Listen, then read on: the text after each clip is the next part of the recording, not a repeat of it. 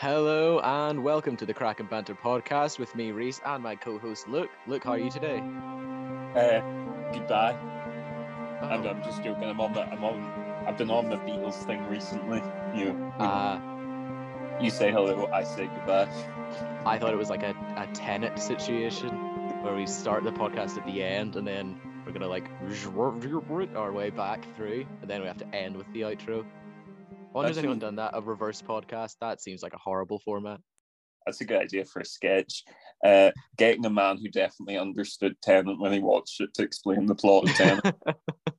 I mean, I haven't seen Tenet, so I feel like that this is much the same thing. I think this is what Tenet was about. And then go through it that way. I wonder, do you think, or I'm sure people have talked about this already actually, can you watch Tenet the movie in reverse? And what would happen? Is it like like an album situation, like on you listen to a record backwards and there's like a secret hidden message? Is it one of those situations, or is it just nonsense? It'll be a novel way to watch the credits anyway. True. Big reveal. It's just the longest post-credit scene ever. That would be the real payoff for those people who love a post-credit scene. If you can, the post-credit scene's the whole movie. They should do that 5-minute intro and then credits roll, and then the rest of the movie's just the post-credits. This is the MCU-ification of the movie world. Yeah, definitely. This is the trajectory we're on.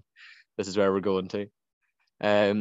But yes, how have you been? We took a bit of a break over Christmas and the New Year, and then kind of just an extended break from there, as start of 2023 proved to be very, very busy for me actually.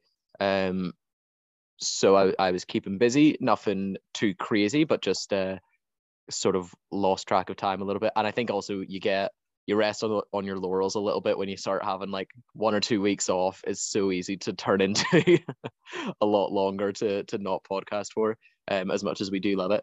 But it's very good to be back. I'm sure loads of stuff has happened. Trailers have come out, things have been announced or whatever since we've been away. But anything over the break that you particularly want to talk about? Over the break, anything I would like to talk about.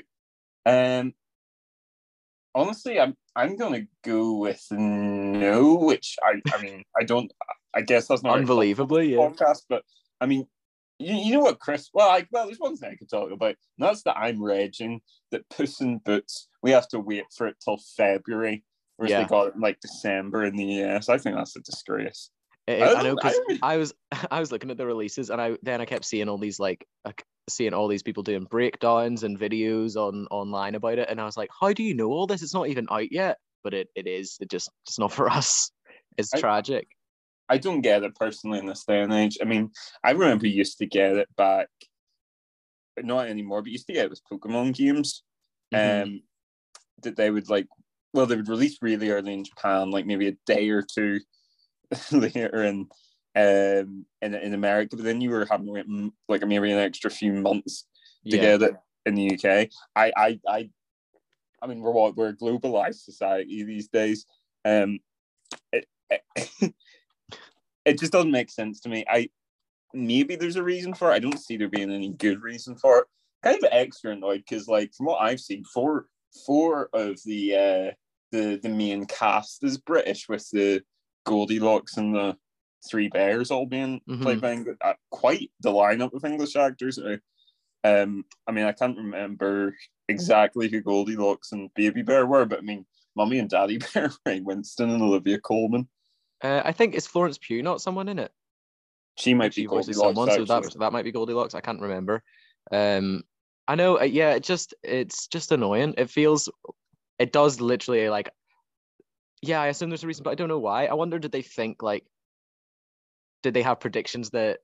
Because obviously I was thinking, oh well, competition normally will make something be postponed. So obviously Avatar came out, and that would have been like big competition. But surely that's true anywhere. Did they have a weird prediction that Avatar was going to do even better in the UK, so they should hold off on releasing Puss in Boots or something? I don't know. It's weird when it's like specific to one place. Apart from like, unless for example, like the Transformers movies normally do very well in like Chinese movies like in the Chinese market. So I would understand like, oh, maybe we don't release our movie in China for a little bit longer or something like that. But this doesn't feel specific enough to the UK to be like, oh, hold off because everyone's going to be watching. I don't know. But Yeah. did anything specific come out here that they would be scared of? I mean, I think in general, I get them not wanting to compete with Avatar. I mean, the sort of span that Avatar is in the cinemas is like dead, really, in terms of other releases. I mean, I think the only thing that's sort of the only biggish releases, and they're only overlapping with it either end of its run. They're not then released in the middle with. The only things that are really sort of released with it were Matilda the musical and Babylon. But I mean, they didn't try to match it up like in the middle. Yeah. So yeah, I mean, I get not competing with it, but as you say, I mean, surely if that you can be ask more me true here than anywhere else. Which movie I think the UK, who would be more interested in Puss in Boots? I think the UK strikes me as being more interested. I don't know why, but the UK seems more like it would be more into Puss in Boots: The Last Wish than America would. I just because I remember watching the first one back in 2011, and the sense of humor. I actually think this is true for the Shrek movies in general. Whilst they're American productions, I actually think they have a very Monty Python sense of humor, especially, obviously, inspired by the quest for the Holy Grail. I mean, that's the tone I get at least, but yeah, who knows? No, I definitely think so. I mean, obviously, there's like a very Mike Myers, Austin Powers-esque sense of humor as well because it's him. But I think it is a combination of that and that. Yeah, definitely Monty Python in like the in that like adventure sense, but with so many little vignettes in it. Like each joke is almost a little vignette as well, which is very Monty Python in like your storytelling. I think that's true. But yeah, well, I'm very excited to see it. Is basically what this boils down to. I'm dying to see it. So it is. I mean, it's 3rd of February. I think it comes out. I've been watching the clock tick down, so it's not a long wait at this point. But it was certainly annoying over the break, especially when you're off and you're like, oh, I would love to go to the cinema and see nothing. There's nothing to watch apart from Avatar. If you want to see Avatar over and over again. In saying that, I saw Matilda today, like a couple hours ago. And I absolutely loved it. I'll talk a little bit more about it later, because I'm going to bring it up again. But it was amazing. I had a great time. I love that musical anyway. I've never seen it live, but I've listened to the soundtrack a bunch. Yeah, and it's great. And I was very excited to see it. And it paid off. I was not. It was as good as I was hoping it would be. So I was really pleased with that. Yeah. The only other big. Sorry, go ahead. I was going to say, yeah, no, I haven't seen Matilda yet, but I do want to say, I actually think what impressed me from the trailers is the camera work looks really good. Mm-hmm. Like the tracking shot of I don't know if it's Matilda who does it or a different girl. I don't know who's who. I can't remember what song, whether it's like Revolting. They do like the dance through the corridor, and it's like a continuous tracking shot. Yeah, that's really impressive camera work. Yeah, really impressive camera work. Really impressive, like danceability as well. The talent of like the young kids in this is insane. And there's no like, I mean, I'm sure obviously some of them are older kids, but it's still all kids. There's no like, Tobey Maguire Spider-Man tricks of like these are all 20-year-olds playing children. They're all kids, and they're like unbelievable. Because it's a massive cast of extras as well in like the school and stuff, and it's just. All of them are so talented, it's crazy. But anyway, we can come back to that because I could talk about it for ages. The only other big news there's been since we've been away was our Oscar nominations have been announced for this year. I kind of hate talking about the Oscars. I find it a little bit boring, but it's nice to just look overall. I don't think we need to go through everything. But yeah, Oscar nominees announced. Biggest takeaway from this is that it's a good year to be Irish at the Oscars, apparently. So for some reason, like a massive proportion of the Oscar nominations are Irish movies and Irish actors, which is pretty cool. So I mean, that's fun at least. Similar to most years, the reason I want any particular movies or actors to win an Oscar has very little to do with how good the movie is. It's not really just other factors or because I don't want other things to win. Same thing this year. I just hope all the Irish ones win it this year because that's fun and cool for me. But yeah, anything from the Oscars standing out to you? Well, normally I would say yes, and like I would say yes, especially because Colin Farrell and Brendan Gleeson are my boys. Mm-hmm. But I have to admit, I do really want Brendan Fraser to win the Best Actor Oscar. I think that's fair. He deserves it, great guy. I would not be angry at that. I think that's perfectly fine.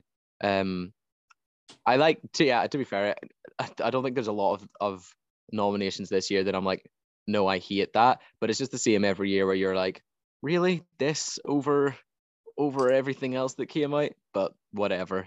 The Oscars is kind of weird and a bit silly, but good for them. At least they get some recognition. I like Brendan Fraser a lot. I think that's very fair. But the Oscars truly pale in comparison in terms of award ceremonies when we start to talk about the Craic and Banter Awards for 2022, which is our topic of today.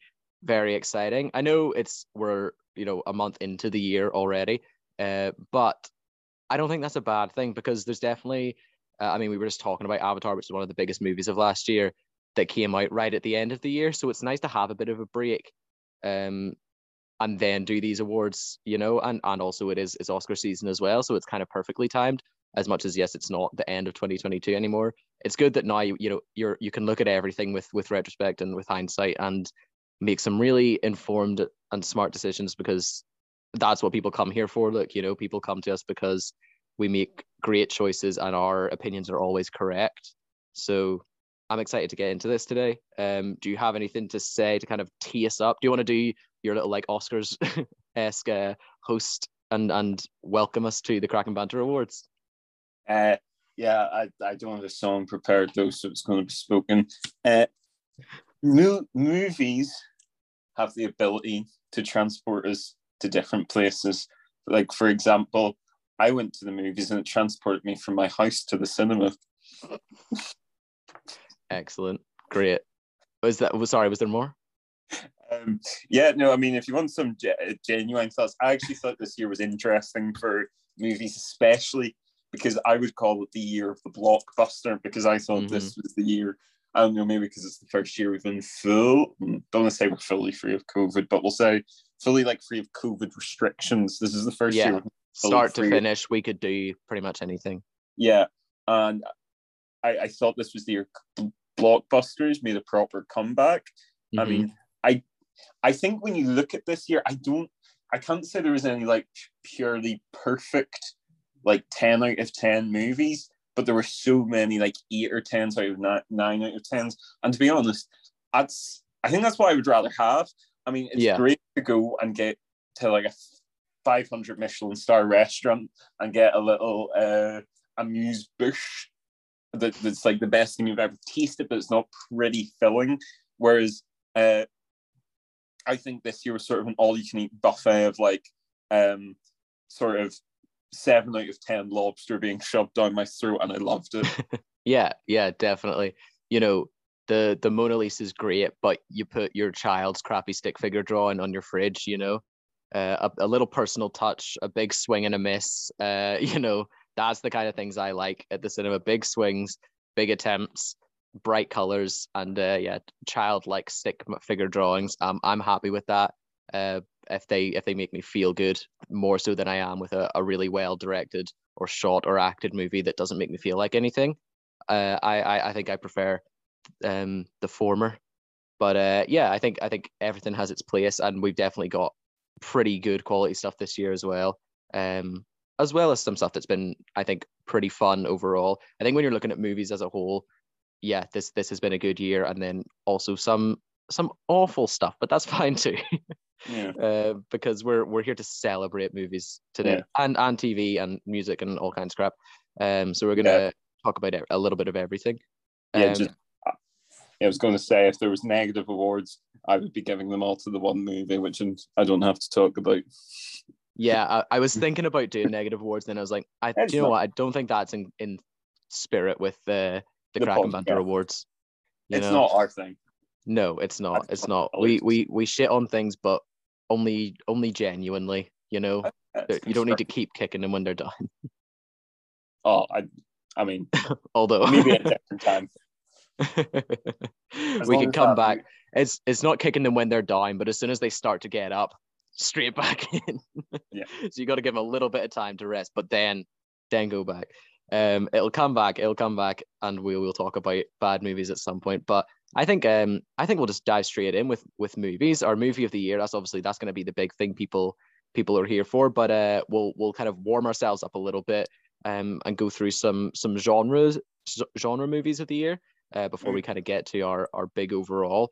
I could start us off with animated movie of the year, which I think is a good one. I like an animated movie. I think sometimes they're a bit underappreciated when you talk about awards, which I was like a little bit hesitant to put this in because there's always a little bit of like people not taking animated movies seriously or not thinking they can be great movies or great pieces of art.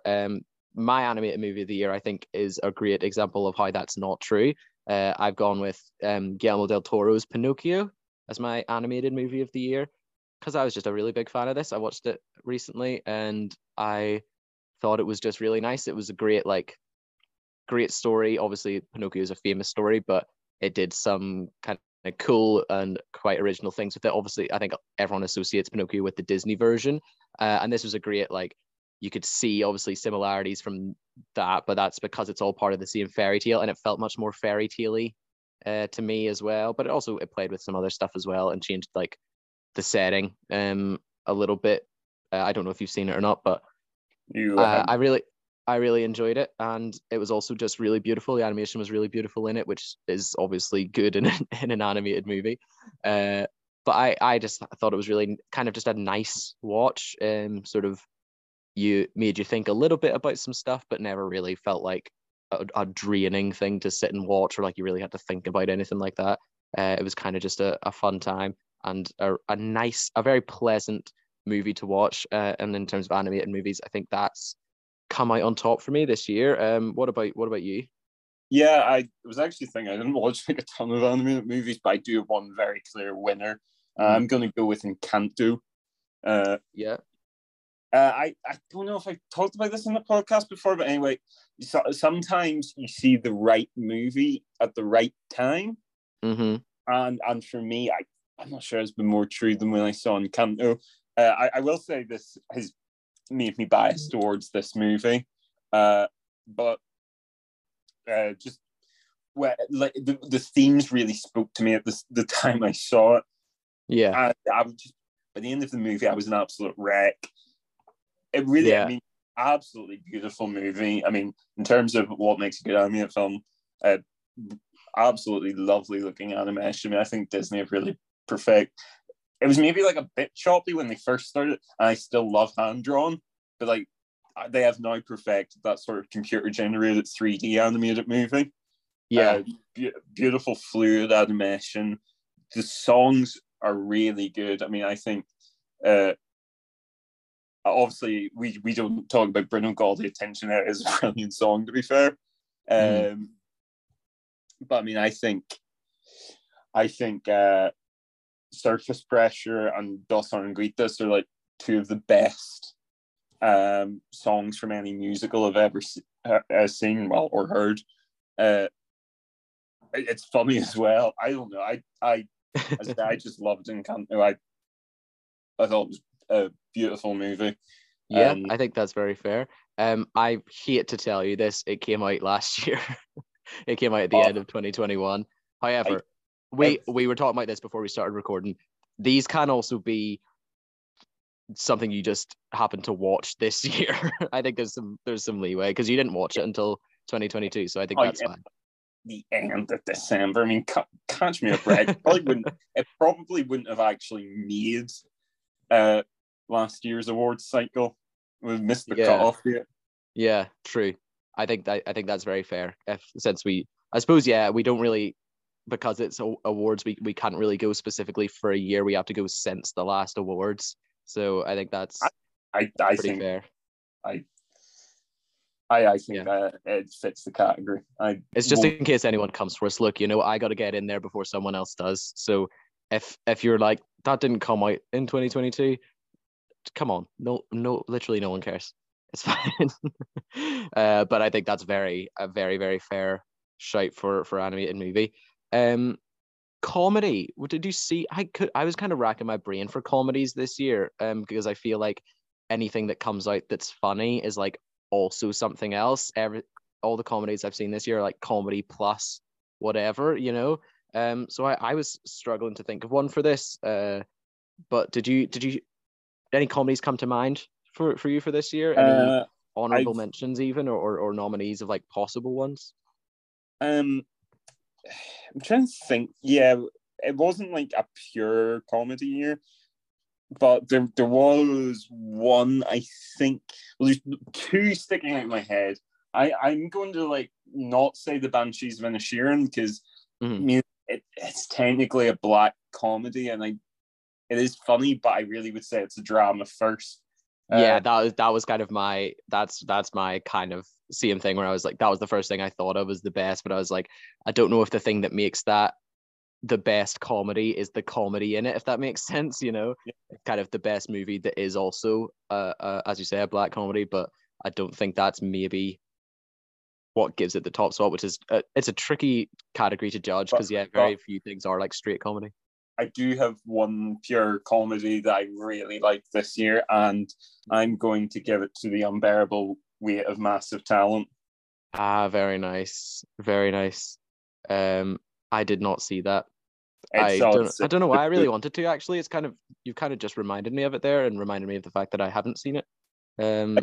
I think it's one of those movies.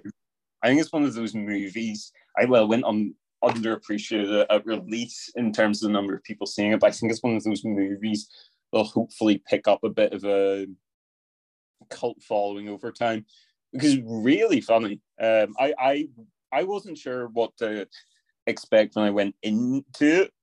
I thought from the trailers it would be good, but I also thought is the concept a bit too on the nose, but actually it's done really well.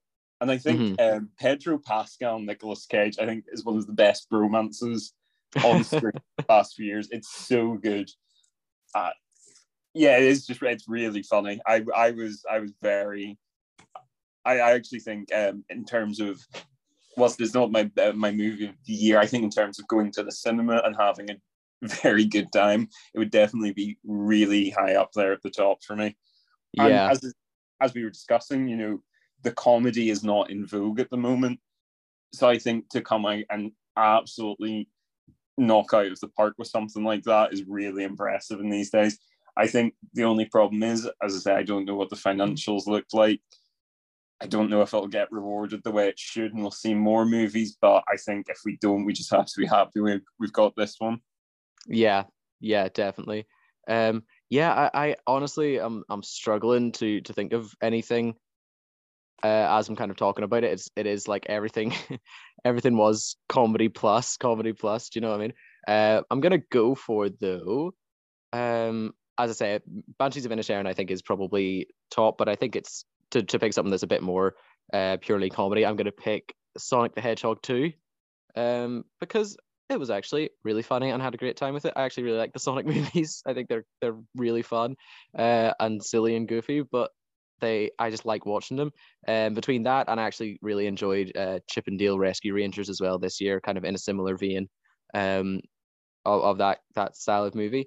I think this is a good fun time, and those are the closest things to like straight comedies that we really got this year that wasn't trying to do a million things at once. Not that that's a bad thing, but sometimes it's nice to just watch a movie and it's just meant to make you laugh and that's it. It doesn't have to also make you cry or think about life or whatever.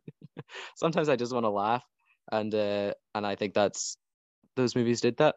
If you want to really like switch your brain off, just watch the Sonic movies because they're pretty fun, and you just kind of sit down, let it wash over you, and occasionally you'll be like, oh, that's the guy from The Thing, just recognize and listen to Idris Elba voicing Knuckles the Echidna because that's hilarious and that will never not be funny. But yeah, that's gonna be my pick.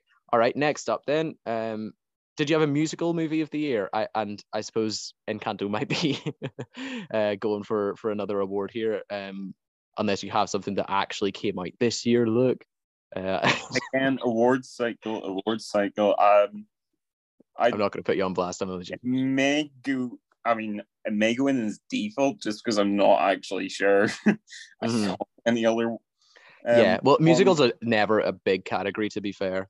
But Yeah. I think some things count, like anything that has a song in it counts as well, because there's sometimes weird in betweens of that as well, like pseudo musicals. Yeah, I'm gonna go with Encanto. I sort of already mentioned the music, but I mean, I think it is worth just talking about more, like from a technical. Not that I can talk from a technical standpoint when I say that. I mean, I'm just going to talk more about like the actual songs rather than what they made me feel. Yeah. A really clever songwriting. I mean, Lin-Manuel Miranda, I know he is the peak millennial, but and sometimes that spills over into his work. But I think if you're talking about someone who can just pack so much into one line of music, Yeah. I mean, it's amazing. I mean, I've seen people do breakdowns of like the internal rhyme schemes of sort of stuff from Hamilton, and they're so much more intricate than you'd think. And it's not like people are finding patterns that aren't there. You know, Yeah. this is stuff that's so specific it could only be deliberate. And I think he's one of those people who sort of managed to carry the quality of his original independent. I'm not sure if Hamilton was, you would call it independent, but you know what I mean. Yeah. His original sort of independent works, he's carried that quality up into his now mainstream big budget stuff. I mean, as I said, from that perspective, the quality of the written music, the quality of performances in Encanto, like the vocals, how the music helps advance the story. I mean, ultimately, I think as much as I love music for the sake of it in a movie, ultimately, I do think the songs and musicals should drive the plot forward, and the ones in Encanto are really good at doing that, especially as I don't know, I've already mentioned, it's Surface Pressure. I think explains so much of that character's psyche. Helps you relate to them. I mean, I think anyone with a family relates to at least some of what's in that song. Yeah. You know, her dreams, her fears. I mean, it's all done in like 3 minutes. I mean, to me, that quality of music in a musical, I mean, that's like maybe the peak of the genre is a bit over dramatic, but you don't see that sort of quality in every musical, is basically what I'm saying. Yeah, definitely. Well, I'll talk about mine briefly because very similar things to say about the writer of my musical. I'm gonna choose Matilda as well. I know I saw it today, so I don't have a lot of hindsight, but I loved it. And as I'm saying, like I've heard all the music already. You know, I've listened to that from the stage show loads anyway. So I think it's not like I'm completely fresh out of it.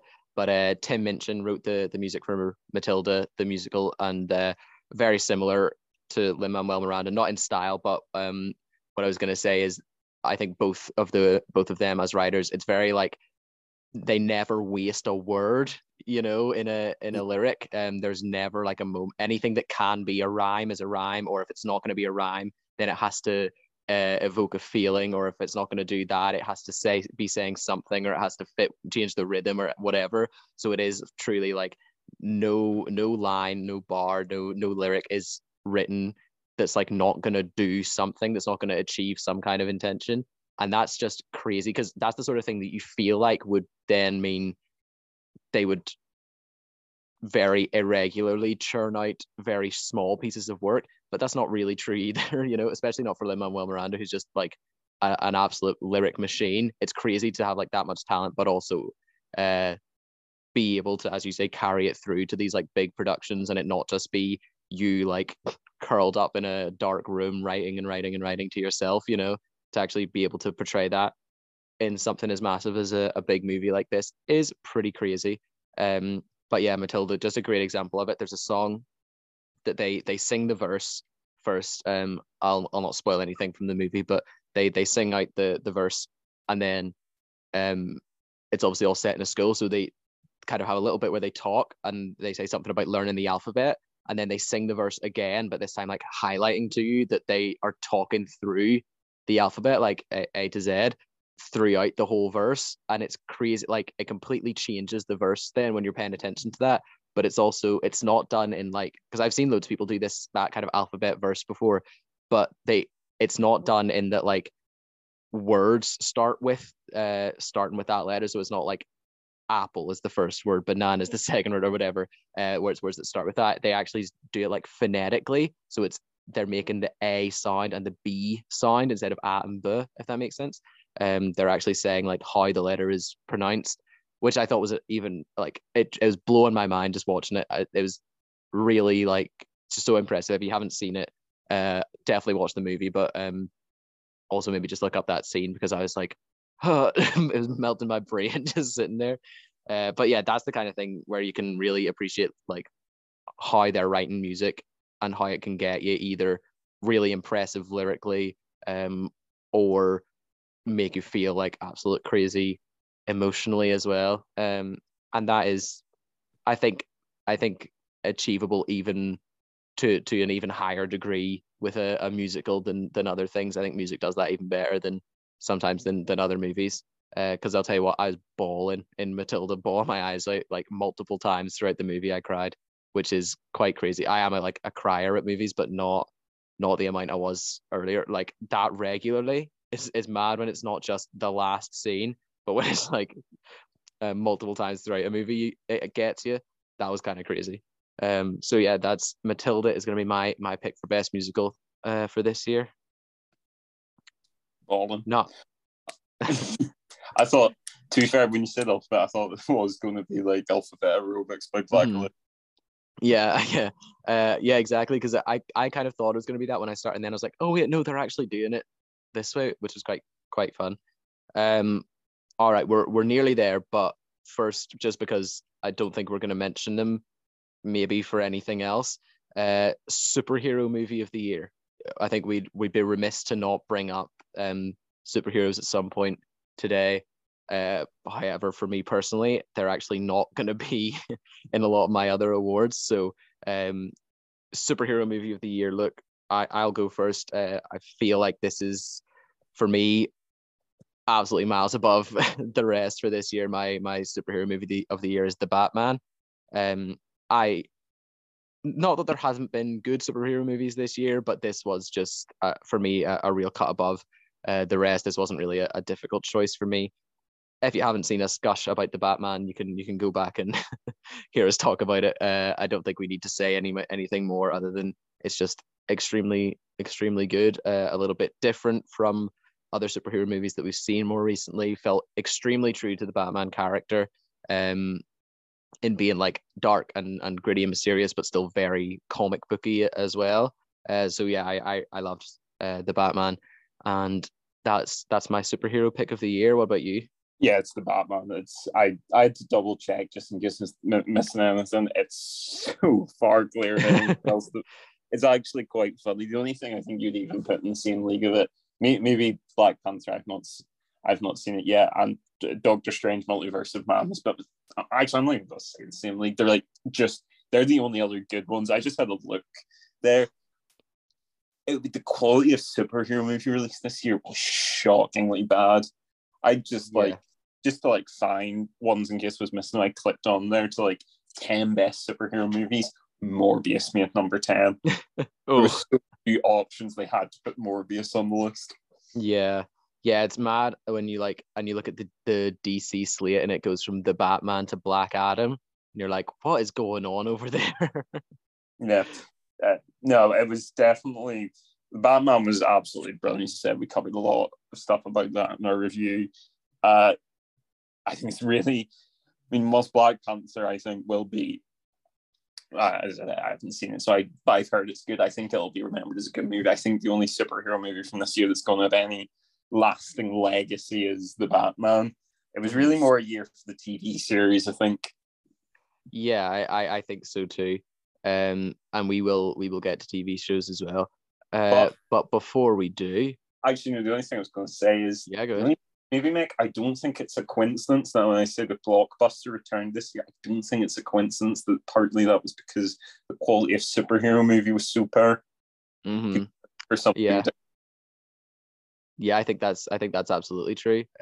We needed something else. I think partly like people getting bored combined with the fact that yes, I think superhero movies have been getting worse recently, and then on top of all of that, you've got the fact that there's nothing new about seeing a superhero movie anymore either. So people wanted, it's nice to go and see something different, and these big blockbusters gave us that something to watch, something to really sink your teeth into, which I think was really good.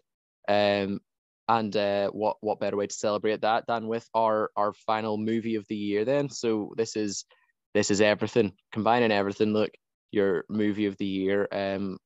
I think we have the same choice. We certainly did at one point, but I don't know how times have changed. Look, what is your movie of the year officially? Well, I hemmed and had because there was a few I think were up there, but I did in the end. I gave my best movie of the year award to Top Gun Maverick.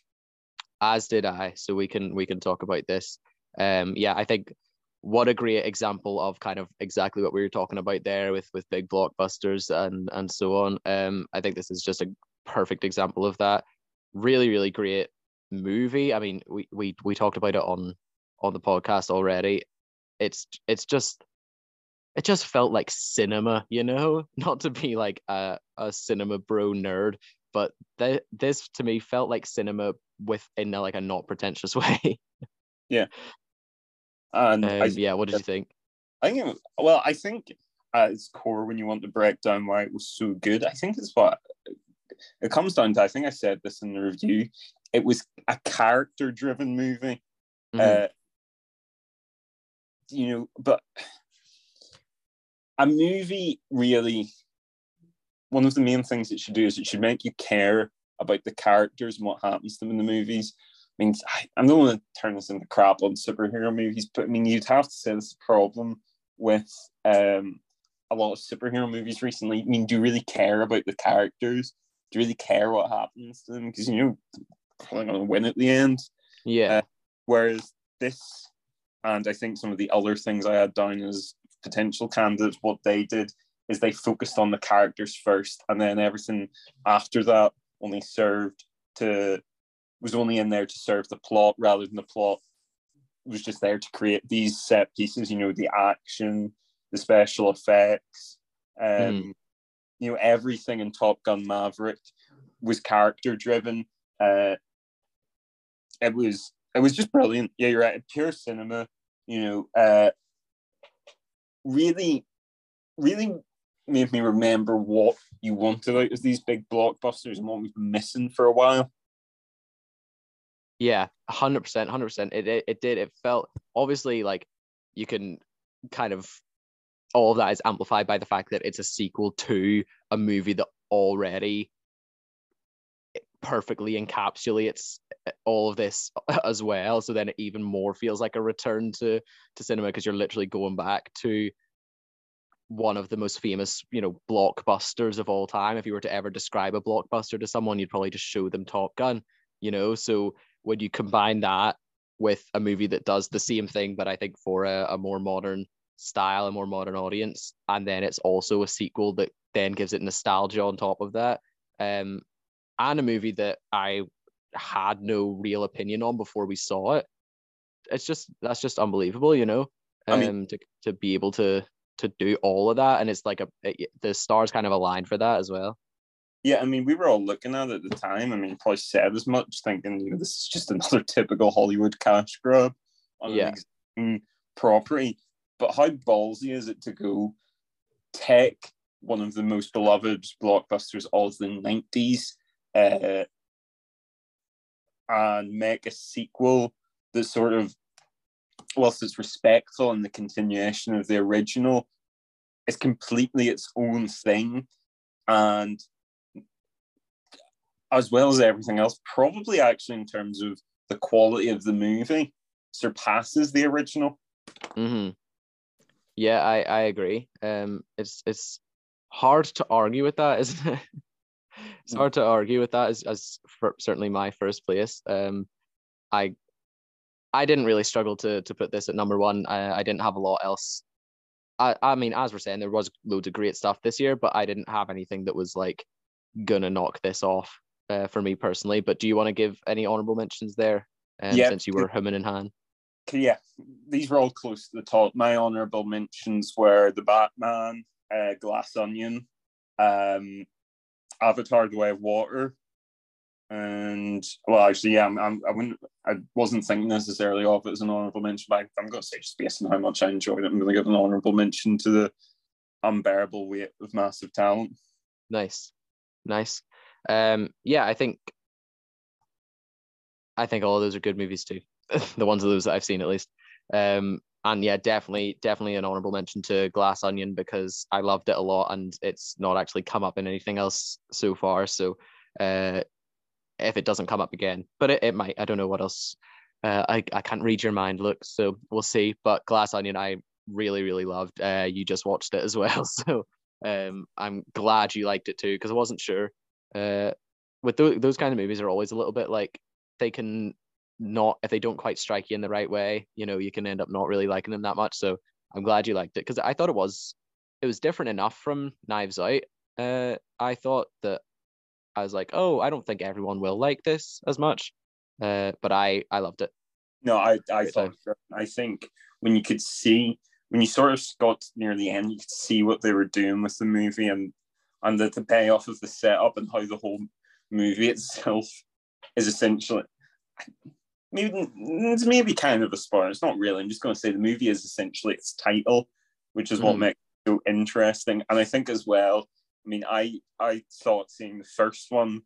I mean, you could tell there was a lot of inspiration taken from I think mainly Poirot in terms of Agatha Christie detectives, Yeah, and I thought the way they chose to follow up the first was so Poirot. I don't. My brother's really the Agatha Christie expert. I don't know the orders, but like, I mean, say the first Poirot, you have Murder on the Orient Express, which is so its own thing. It's on a train, it's in winter, it's all that stuff, and then it's then followed up by I don't know if this is the direct sequel. It's then followed up by something completely different with is it called River Murder on the Nile? Death on the Nile. Yeah, Death on the Nile. Sorry, Death on the Nile.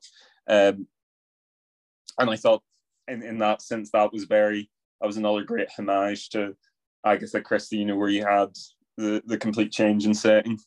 yeah, and I like that it just leans into it also of like, yes, a complete change in setting, but also like there's certain caveats of a murder mystery that you have to have because otherwise it is like, why didn't we just phone the police? Why are you even here? Why do you know that the murderer was one of five people who happened to all be here at the same time? Like there's certain things you have to build these little like Cluedo-esque walls to kind of make it fun to watch so that you're not left. I think it's better to do that than leave the audience with more questions of like, why did you not just do this? So it's funny when like it's like brand new setting, but also similar, still very recognizable. But I like that Glass Onion just leans into that. Like it literally is going like, this is like Cluedo. Everyone's got a silly fun outfit. Their character is kind of uh these characters are ridiculous and also extremely recognizable, and all of that is done very on purpose. And I think like being unapologetic for that is so much better when murder mysteries are inherently a bit silly, Yeah, that there is no like forensic evidence and it is always something weird and convoluted or uh not to spoil Glass Onion or whatever, we'll not get yeah. into it. But yeah, I think it's good to just be like, yeah, of course it's dumb. That's the But point. I think that's how part of why it's so that Glass Onion specifically was so brilliant. It had all the sort of standard pieces, setups, tropes of the genre, Mhm. but was still subversive of them Yeah. because it was so unsubversive. Yeah, Like, literally it is. Yeah, yeah, um after a certain amount of double bluffs you have to just not bluff at all. And yeah, I think every trick and twist and turn in a murder mystery has kind of been done at this point somewhere by someone, and people are gonna either guess, or they're gonna want to guess, or they're gonna look online or whatever. So you have to, you can't just like M. Night Shyamalan, the twist justifies the whole movie. The whole thing has to be good, you know? It can't just be build, build, build, and then the twist gets the audience. Everything about your movie has to be engaging, and I think Glass Onion really does that. Yeah, And that wasn't an M. Night Shyamalan diss, by the way. He is very famous for putting twists in movies. Yeah, the last thing I honestly, and I'm saying this is true, if I was the person being told this, I'm not trying to say I'm smarter than other people. I think you could explain before someone watched it. I think you could explain like the entire setup and give them a lot of the clues that, like, in a way which could only point to one person.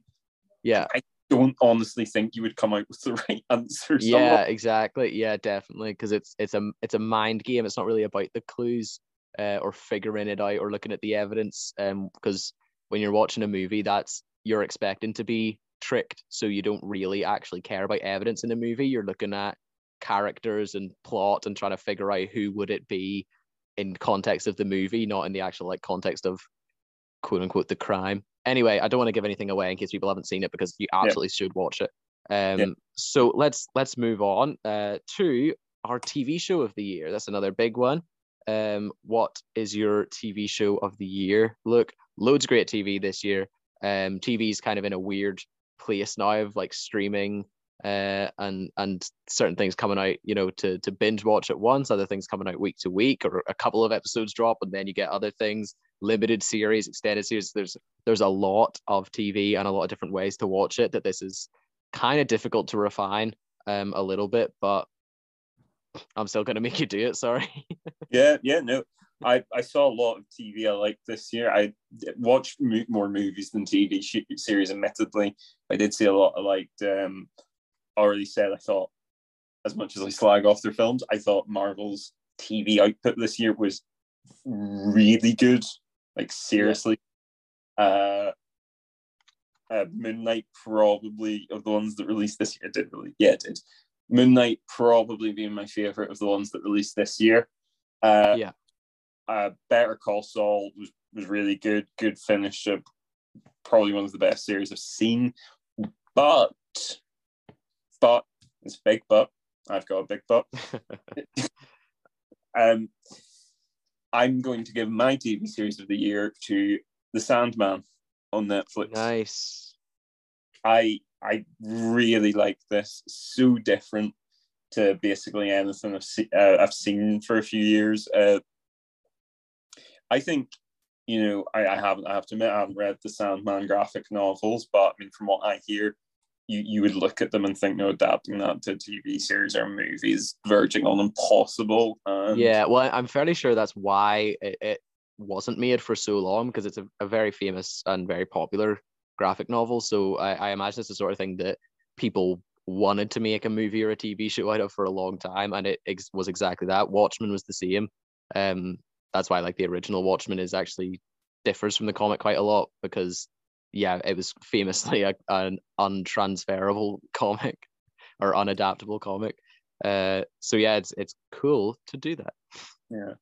But I mean, it was really good writing, acting, the creativity were all off the charts. I thought the special effects were better than a lot of movies I've seen this year. Really just a phenomenal TV series, and I don't know how much was influenced by the fact I think I watched like all 10 episodes in like 2 days traveling during interrailing, but I mean, it worked in that format. And you know, if I told you there was like an 11-hour movie that was well worth watching and I enjoyed it the whole way through, that would be pretty impressive. So yeah, I was very impressed by that. I think, as I said, maybe there's shows that can match it for like performances and writing. I don't think there's a single show this year that can match it for creativity and sheer spectacle. I mean, it's probably the one from this year I think I'll live in my head the longest. Yeah. Similar to my pick actually, because mine is sort of like that as well, where I think yes, other things could be on a par with it in certain ways, and completely opposite in the sense of like creativity and spectacle certainly aren't the the biggest thing in this show, but it is the show that's sticking with me the most and that I'm like most excited for a new season of. My pick is Wu-Tang: An American Saga.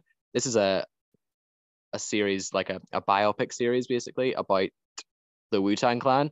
The basically a group of rappers in America, for anyone who doesn't know, who kind of, I don't want to say changed hip hop forever, but I kind of changed hip hop forever, and really like invented a bit of a new style, both like lyrically and the way they rap, but also in the sense of like the type of group that they were, and they were all solo artists as well, and how they produced and made music was extremely creative and different. And I think I'm of the opinion that it did change hip hop, and the way that rap is done and looked at now.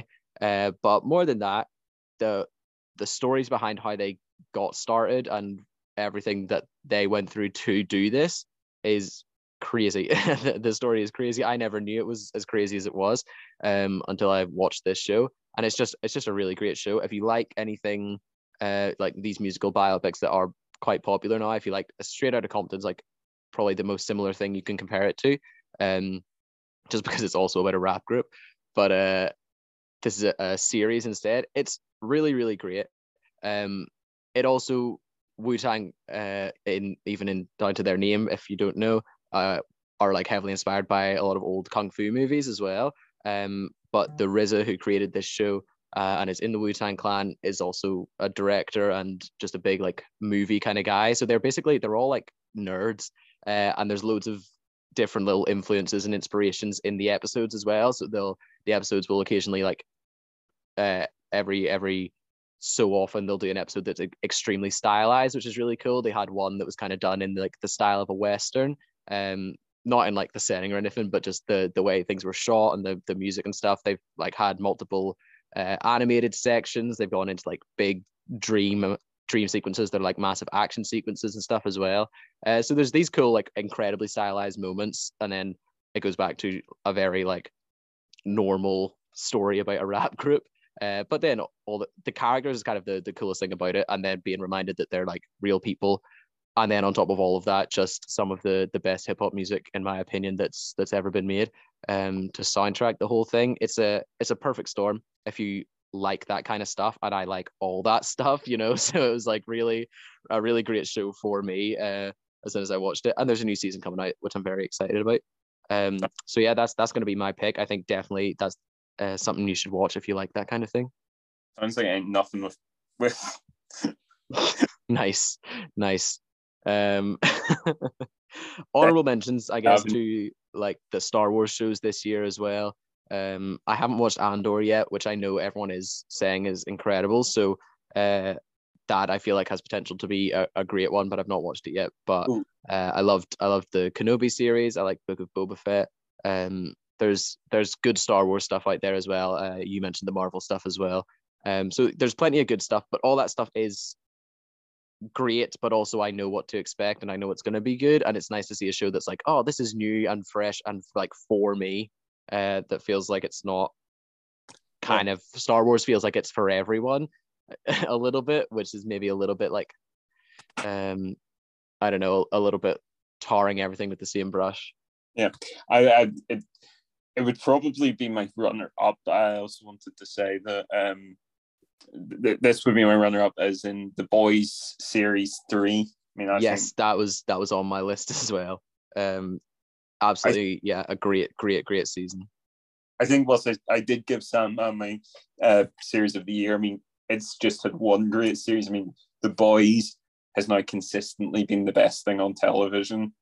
Yeah. For the last however many years since it started. I mean, it's phenomenally good. And if you're talking about, okay, as I said, not read The Boys graphic novels, but have read other people talk about it. I mean, if you're talking about things that have now surpassed their source material, apparently in terms of quality, The Boys is just now so far beyond novel. Yeah. I could say, shout out to Stranger Things season 4 as well, which came out this year. Because I do like that show. I thought this was a maybe slightly weaker season than others, but I still had fun with it because I just love that setting and it's fun. It's fun and silly and a little bit spooky, and it is again same thing where it's just very for me. Where even though it's maybe not the best or best made show, but everything about it I like, so that's good enough for me. But yeah, I don't think anything was like kind of special and stood out to me the same as that Wu-Tang an American Saga. So I'm happy with those picks. Awesome. We can move on. We've got some slightly fun, more fun, like slightly goofier ones coming up, but we can go first for another just straight up favorite. Your game of the year, look, video game of the year. Best Now this is more your forte, and you're saying this is just a game we played this year because I Yep. think compared to movies and TV, it's harder to play a lot of games that only came out this year. Yeah, the financial aspect alone would be insane. Yeah. Although that being said, my game of the year is actually from 2022. Another late entry, only finished it like a week or two ago. I got the game for Christmas, but my game of the year, and to be honest, I played loads of great games this year. Some of my favorite games ever. Even out that this one just blew everything so far out of the water. My game of the year is God of War Ragnarok. Excellent. It's Excellent. I mean, I think last year I said when I gave Last of Us Part 2 my game of the year, I mean, you were talking about something that raised the bar for narratives and the quality of stories in video games. I still stand by that. We now have one that can stand alongside that. I mean, for a series that started out about a very angry man just trying to kill as many Greek gods as possible, and those were great. What God of War has evolved to is genuinely amazing. The quality of writing, acting, everything, the way it took everything that was great about the first part of the God of War Nordic saga, 2018's God of War, and it took everything that game set up and just kicked on with it and took it to a higher level. Was amazing. Mm-hmm. I mean, a phenomenal game. I mean, I think, you know how I said, I think earlier, with surface pressure from Encanto, that's something that anyone who's part of a family would be able to relate to, at least some of that. I mean, I think it doesn't matter, I think, what your relationship with your parents are, good, bad, and different. I mean, there's a whole spectrum, obviously. Life is different from everyone. I think you would have to be made of stone to not be touched by the relationship between Kratos and his son Atreus in his games. I mean, essentially, that's what the two games have been about, is the father-son relationship. And Yeah. and I mean, it's beautiful. Yeah. As I said, The Last of Us was about a dad as well. I wonder, is this saying something about the developers over at Sony? Are we slowly gonna learn as more and more video games come out, and like yeah, they're bringing out every new release is like it's an Assassin's Creed Father Chronicles. Slowly we discover all of their games are about dads. I mean, I have to tell you, if they're as good as those games, they can do it for as long as. That's okay with me. Yeah, true. I mean, I should say, because obviously it's a game as well. The gameplay is amusing. It's over the shoulder third person combat, really fluid combat. Lots of different enemy types, and you have to use the full range of your weaponry and learn to adapt. But the curve is so well structured that it feels completely natural. Nice. I mean, stuff like that really can't be. You really can't oversell how difficult to do that is. I mean, I've seen so many games feel like that. Graphics are gorgeous. I mean, I think I still think to a certain degree, just to accommodate the last generation, the Brex haven't really been taken off the PS5's hardware capabilities yet. But I think we're getting games now like God of War Ragnarok where we're starting to see a little bit what it can do. I mean, it's amazing. It's just, I think people are always quick to declare the death of the video game industry. And I mean, yeah, the video game industry's got lots of problems, microtransactions, predatory games, price gouging. I mean, all those problems are there. But I mean, the reality is we've not seen anything like some of the games that have been released recently, like God of War Ragnarok. Yeah, and those bad things make bad games bad, but they don't change anything about what makes good games good, you know? Yeah. So yeah, good games are still good games, regardless of like problems with other games, you know? It's almost like you have to look at everything as an individual, and you can't say that everything is the exact same all the time. Who'd have thought? My game of the year, this is gonna seem really obvious to anyone who plays any games, and I am extremely late to the party, I know, but I was late to just the gaming party generally. And as we were saying, it's harder to catch up on great games than it is to catch up on great movies. You can't really do it in a day. But I don't think anyone will argue with my game of the year. That is Borderlands 2. That is my game of the year that I played for the first time this year, because damn, that game is great. That's a great game. And I know anyone who plays games is rolling their eyes being like, this is the game of the year from like 10 years ago, but still, it's still a great game regardless. So I'm still right. I just took a while to play it. But yeah, Borderlands 2, great game. Basically all the same stuff you said about God of War there. It's just a little bit older, but I freaking love Borderlands. It's such a fun setting. And then on top of that, really fun game to play. So Borderlands 2 is going to be my game of the year, as much as, yes, I did take some time to get around to it. Yeah. I mean, this is going to sound like an insult, but I mean it in the most complimentary way possible. If you're talking about how you have the highbrow of the medium, like God of War, Ragnarok, Last of Us, that perfected that. If you're talking about perfecting the lowbrow of the medium, I mean, Borderlands 2 is the absolute peak of the genre. And as I said, that sounds like an insult. I think if you play Borderlands 2, you'll know exactly what I mean. Yeah, yeah. Massive compliment. It's sheer entertainment just dialed up as high as possible, and comedy and complete ridiculousness. Yeah. It's Exactly. I mean, it's Borderlands 2 is super bad. That like super bad isn't gonna be in the the Criterion collection, whatever that's called. Super bad isn't gonna be in that, but it's the best version of the thing that it is. That's what Borderlands 2 is. It's the best version of whatever that is. And that is a great, I think, a great position to have, and that's exactly why it's my game of the year. But yes, that actually can segue me into our next topic quite well, which is something you watched in 2022 that wasn't from 2022. We've talked about a couple already, but something very specific, as like I don't think Encanto counts for this because it was still within the season. I'm not going to say Borderlands for this because I just said it.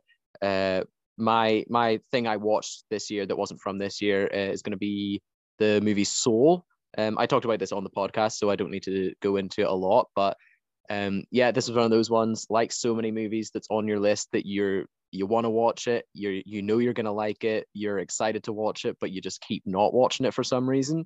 And then I actually finally did watch it, and I really loved it. Kind of same thing. I feel like doing a podcast, look, is just giving people like the perfect criteria and the perfect evidence to just build a profile about you. And especially when the more we talk about movies, is like you can start to see quite quickly and even discover about yourself what you like when you see movies or TV shows or whatever it is.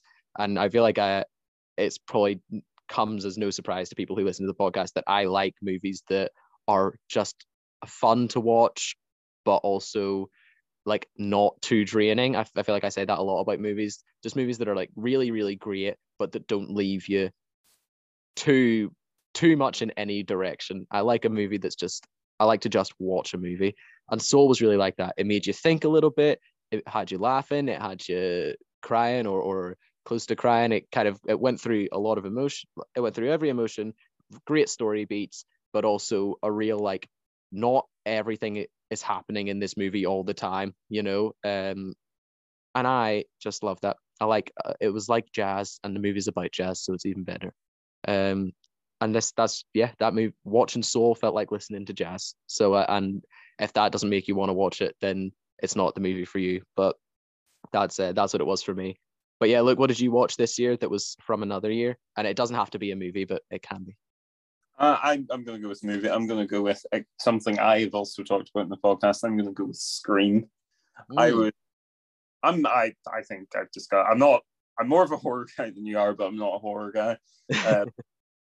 Scream was just so good. I always knew it was supposed to be like kind of subversive and not really a full-on parody, but a bit of a send up of the genre. Oh my goodness, I honestly, if you're talking about movies, I think almost everyone undersells. I think people undersold just how good Scream is. It is Yeah. so funny, and not like in a way like, oh, it's not meant to be funny. Like, it's so like, if you've got a dry sense of humor, I mean, Scream is just so funny. It's so good. I mean, I would always compare it to, I don't know if you ever watched Nice Guys. It was almost like, Yeah. you know how in the Nice Guys, especially during some scenes, they will always pick the funniest possible thing to happen. Like Yeah. Ryan Gosling's character goes for cover in the shootout behind a car, and the Yeah. car Yeah. platform. Scream almost does the same thing. Yeah.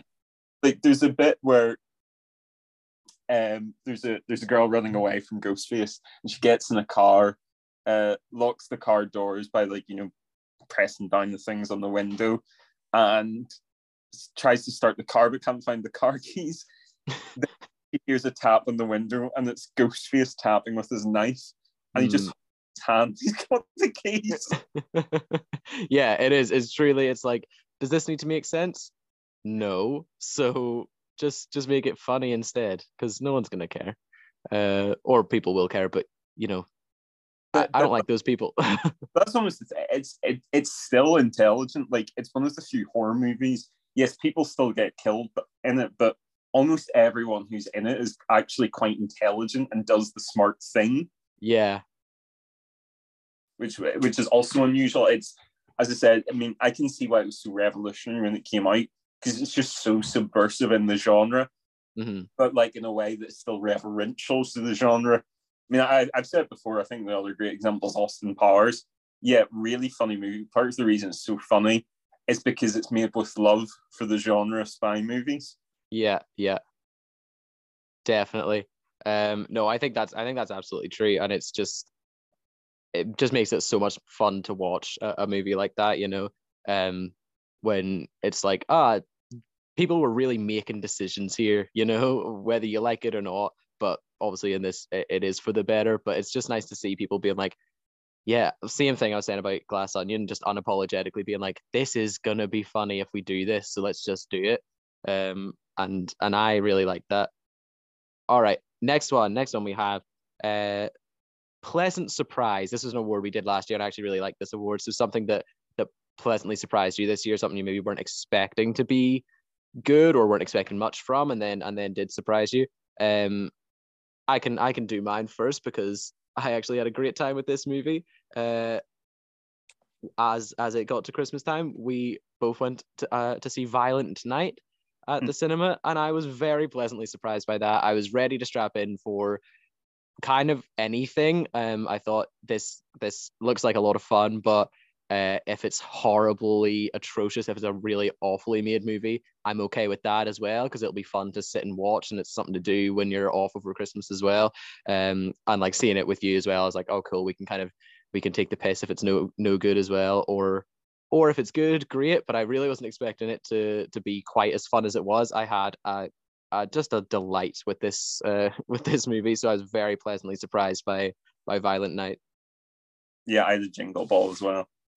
Nice, that's good. A Jingle Ball. Yeah, I mean, that Christmas puns, if that's not enough reason to love this movie, I don't know what else is.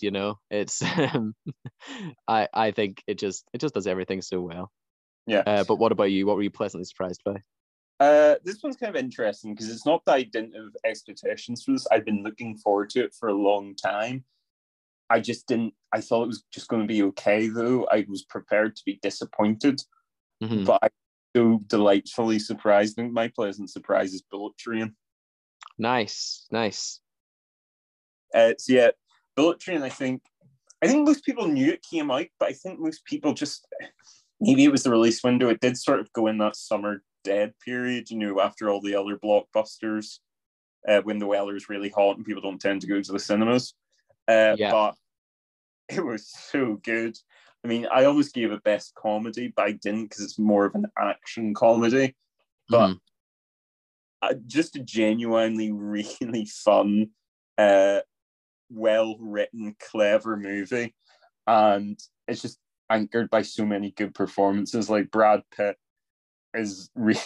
Brad Pitt is he's kind of like you just used to call him playing off type because I think for a while he was typecast. It's now almost on type for him because it's more Yeah. like a goofy, weird role he does these days, which I think is really entertaining. Yeah. Aaron Taylor Johnson is really good. So many like fake outs and cameos with certain characters that you think are going to be big players in the movie and then aren't. But it's almost an exercise in Chekhov's gun. The whole idea if you gun in Act 1, it has to be used in Act 3. Yeah. Pretty Yeah. look that's set up throughout the movie pays off somehow. It's amazing. But yeah, it's so good. I mean, I think it's how a lot of movies you have to recommend with caveats like you'll like this if you like whatever, or I think this is one of those movies you can genuinely recommend to anyone because it's just so good. Hmm. Yeah, definitely, definitely. I actually haven't seen it yet. I was really excited to see it, and I just didn't, but I will. But I will.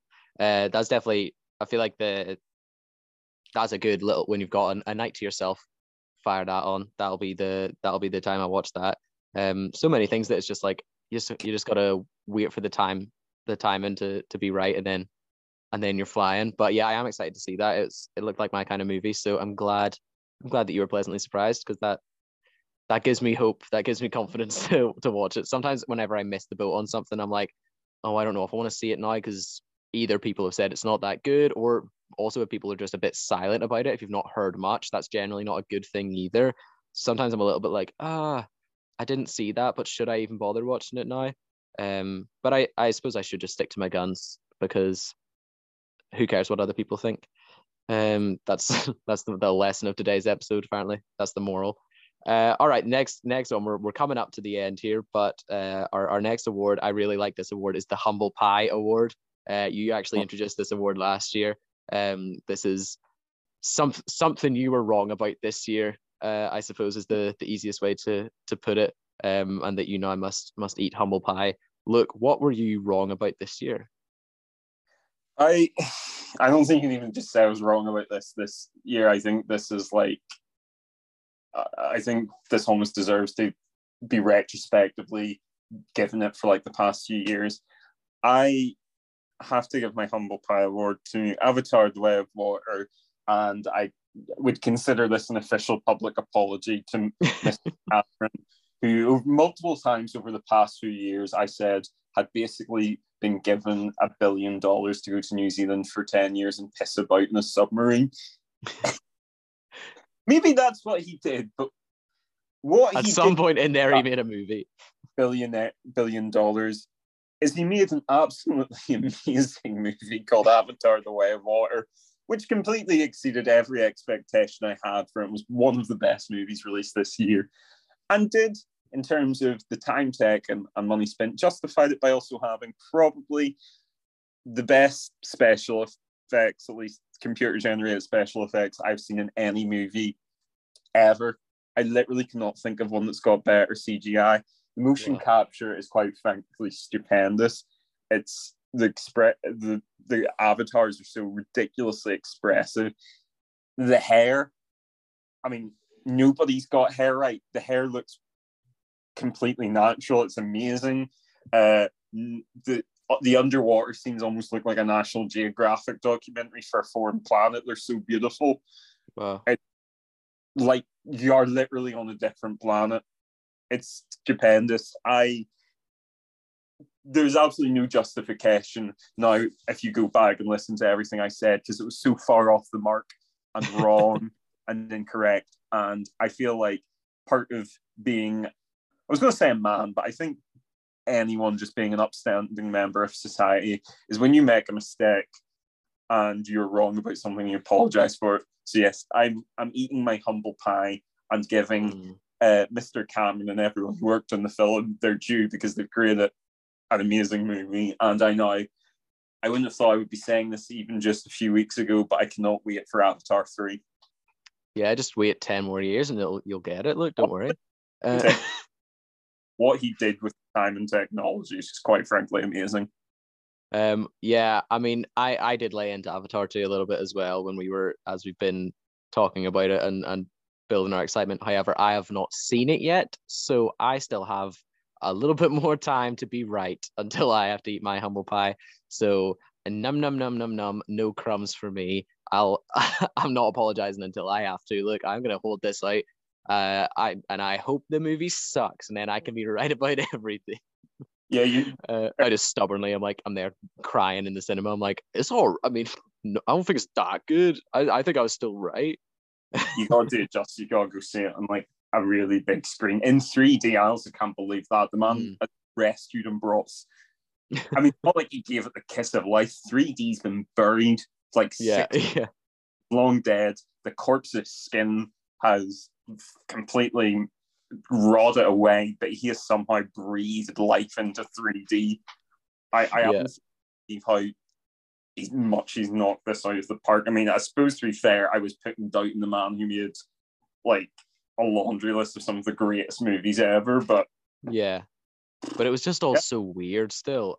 I'm not over it. My humble pie award, I don't think I have anything quite as egregious as Avatar 2, and that probably will be mine when I do see it, but since I can't eat that humble pie yet, I will eat my humble pie about something I was pretty wrong about this year. And that was that I can't remember if we talked about it much on the podcast, but I was quite excited for Fantastic Beasts: The Secrets of Dumbledore, and I actually went to the cinema to see that movie, and that is more than enough of a regret to eat my humble pie, because boy was I wrong to want to see that movie. Sort of a reverse humble pie here. That movie did exceed my expectations in all the absolute worst ways. To have just a stellar cast of beloved characters and make one of the worst movies of the year, it's kind of impressive in a sense. But Fantastic Beasts: The Secrets of Dumbledore is the closest I can get to my humble pie before I see Avatar as well.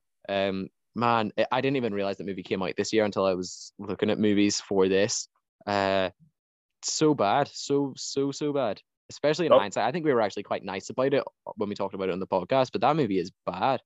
I've not really changed my opinion on it. I think that's kind of funny because I kind of had to be dragged to because I didn't really want to go watch it because it was like I thought the second one was mid as hell. I thought it was bad. It wasn't mid, it was bad.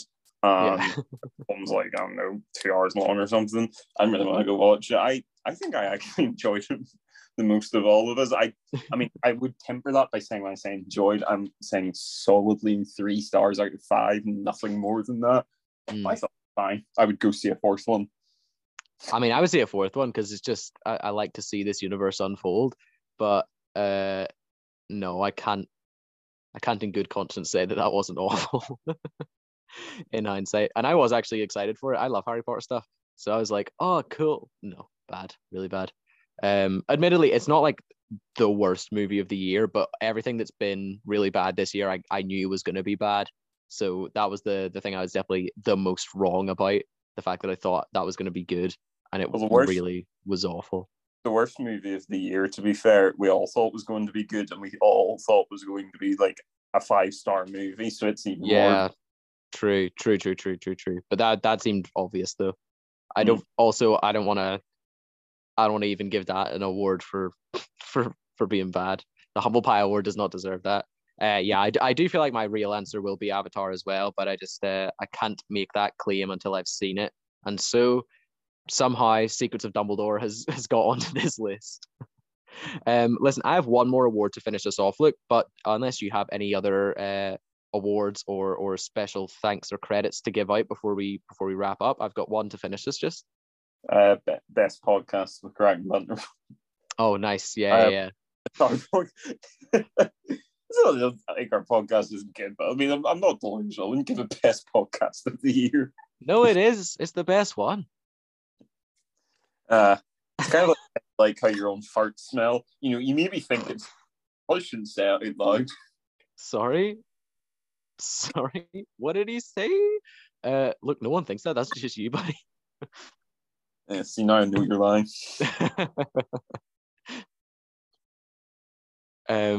Yes. What are you talking about? It's like your own farts. Sorry, that podcasting is like farts. Is that what you were saying?